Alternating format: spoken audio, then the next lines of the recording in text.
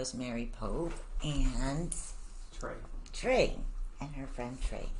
And Rosemary is the author in Joy and Suffering, which is a memoir that deals with pregnancy losses and how they found happiness. This is all very interesting. Very interesting because pregnancy losses are an issue in today's world. There's a lot of people that are having trouble with pregnancies. I can say, for example, I had 9 pregnancies, but only 3 children. And people don't realize what a miracle it is having a child and how difficult it can be for people. And if you can enlighten us with that, if you can start off by telling me about the emotional journey when you lost your first baby. My first baby, he was stillborn, about 7.5 months. And so it came all of a sudden. And so it was a really big shock. And I really felt like my child was stolen from me. And there was no way of getting him back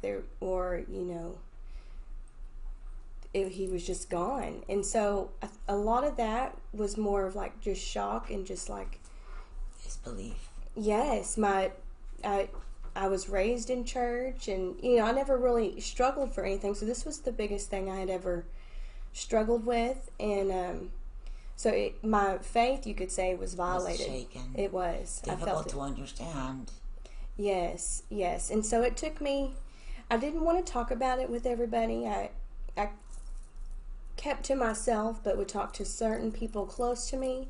I wasn't really open with sharing, but I did love like searching the internet or bookstores or anywhere that I could get a hold of similar stories of people who had gone through similar things and how God helped them through their losses. And how long did it take you before you felt some kind of normalcy?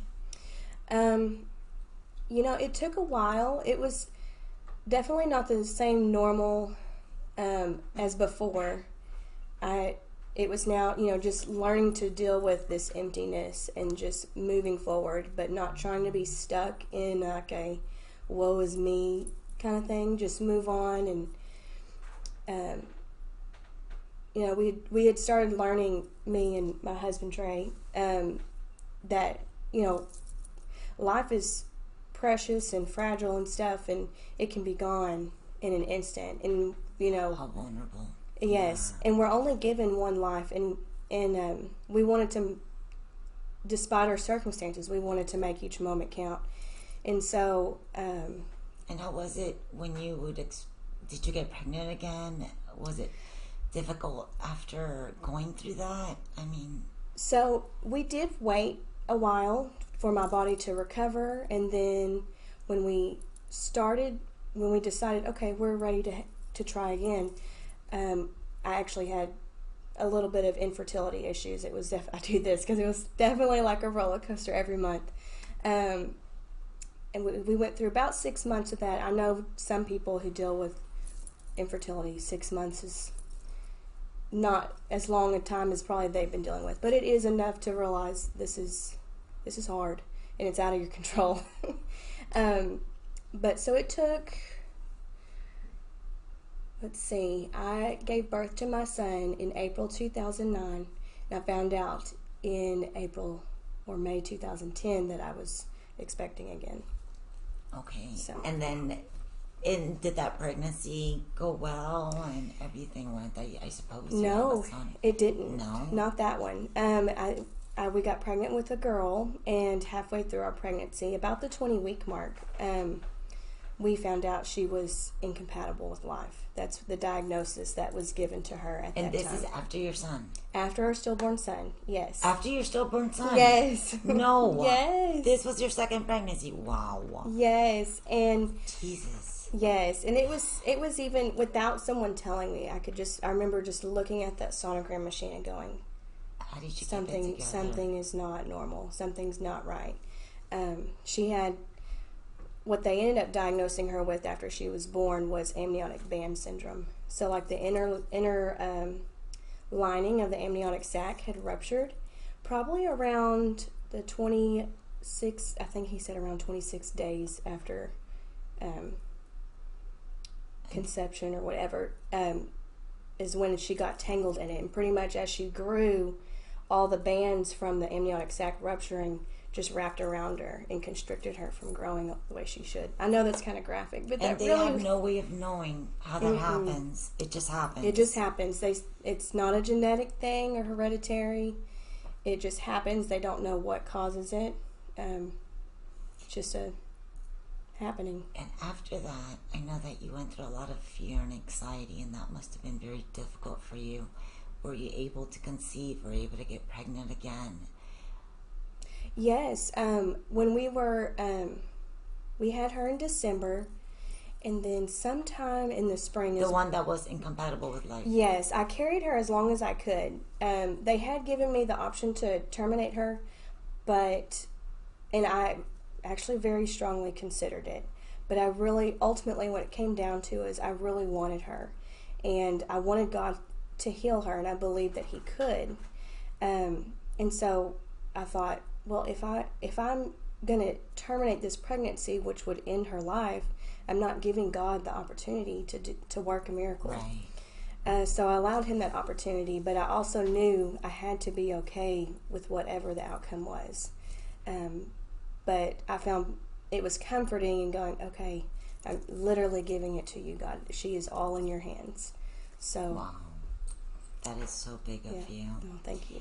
And you carried her, I guess, until birth. Yes, I actually ended up going into labor with her around 31 weeks. My body just naturally went into labor on its own, and we didn't do anything to stop it. And so she was born. She lived about 5.5 hours. So we got to hold her and love on her before she passed away. Yeah. I'm so sorry. No, it's okay. But eventually, these little babies that went to heaven had siblings. Mm-hmm. You did have kids eventually. Yes.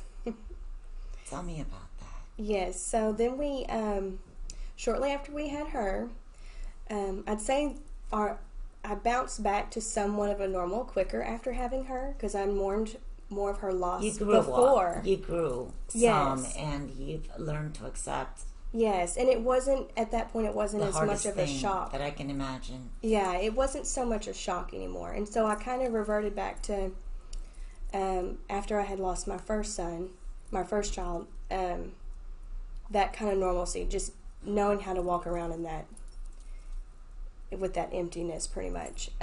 But shortly after that, we did get pregnant again. And we carried him full term. Delivered him actually at 40 weeks and 4 days, and he was perfectly healthy. Nice. He is 7 years old. That's a good age. And he is a sweetie pie. Nice. Yes. And we do have 2 more that we're raising here on Earth too. Lucy. Adopted? Birth, both of them. Mm-hmm. We carried them, no issues.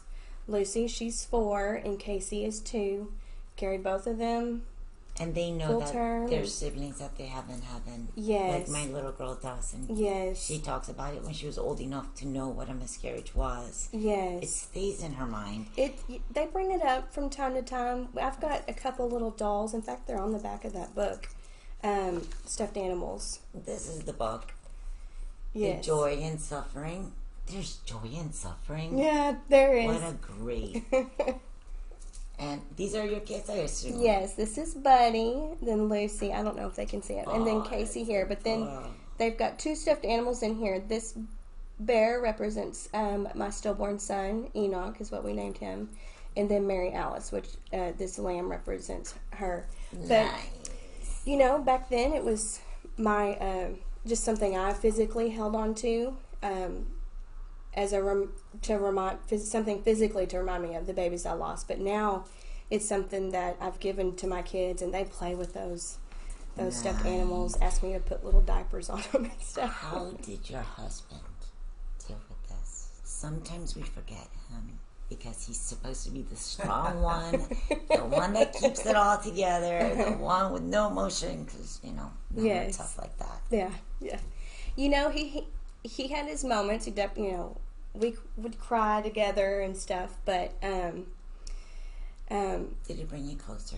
It did. Together? It did. And we were told, these trials can either tear y'all apart or bring y'all together. And they said they are like our pastor and parents and stuff. They always said, make sure you're praying together, make sure y'all talk through things, and just always put God first in your relationship so that y'all can stay together and be stronger through this. And there were times when we learned we had some headbutting in there. I'd always want to be talking about my babies with him or whatever, and he didn't always want to do that. And it was me that I had to come to the realization. It wasn't that he didn't love them, didn't miss them, didn't hate what we went through, but he couldn't himself stay stuck in that situation, of just that mental situation of always being sad all the time. Not that I always wanted to be either, but it physically changed me. Yeah, it's hard not to think about it. It was something those babies grew inside me. So yes. I had to learn, and he was okay with it. There'd be times when I'd be like, Bobby, I just need to stay up late and listen to some worship music and read my Bible, and he'd say, that's okay, I'm going to bed. And we found what worked. Is he really Bobby? Yes, his name really is Bobby. That's Sorry. Bobby. I call him Bobby. He is Bobby the He's Third. the official Boris, but he's Bobby to me.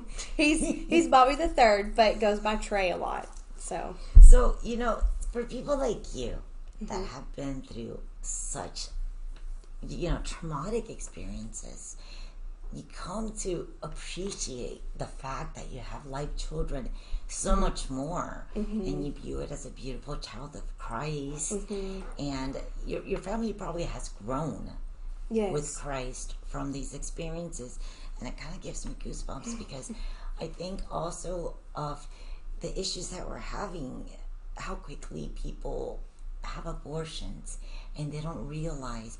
I interviewed not too long ago somebody who had adopted children, and I know that it's very difficult. I had 9 pregnancies, what you went through, and if people only knew that there's people that suffer, that have pregnancy issues, that have pregnancy losses, I hope that people will reconsider abortion and think of adoption, because not every story is your story, that you can go through this and God will bless you with children anyway. The usual thing is you stay barren, so you're like a miracle, and that's amazing. That's an amazing story. And what's most amazing is that you're able to find joy in suffering. Yes.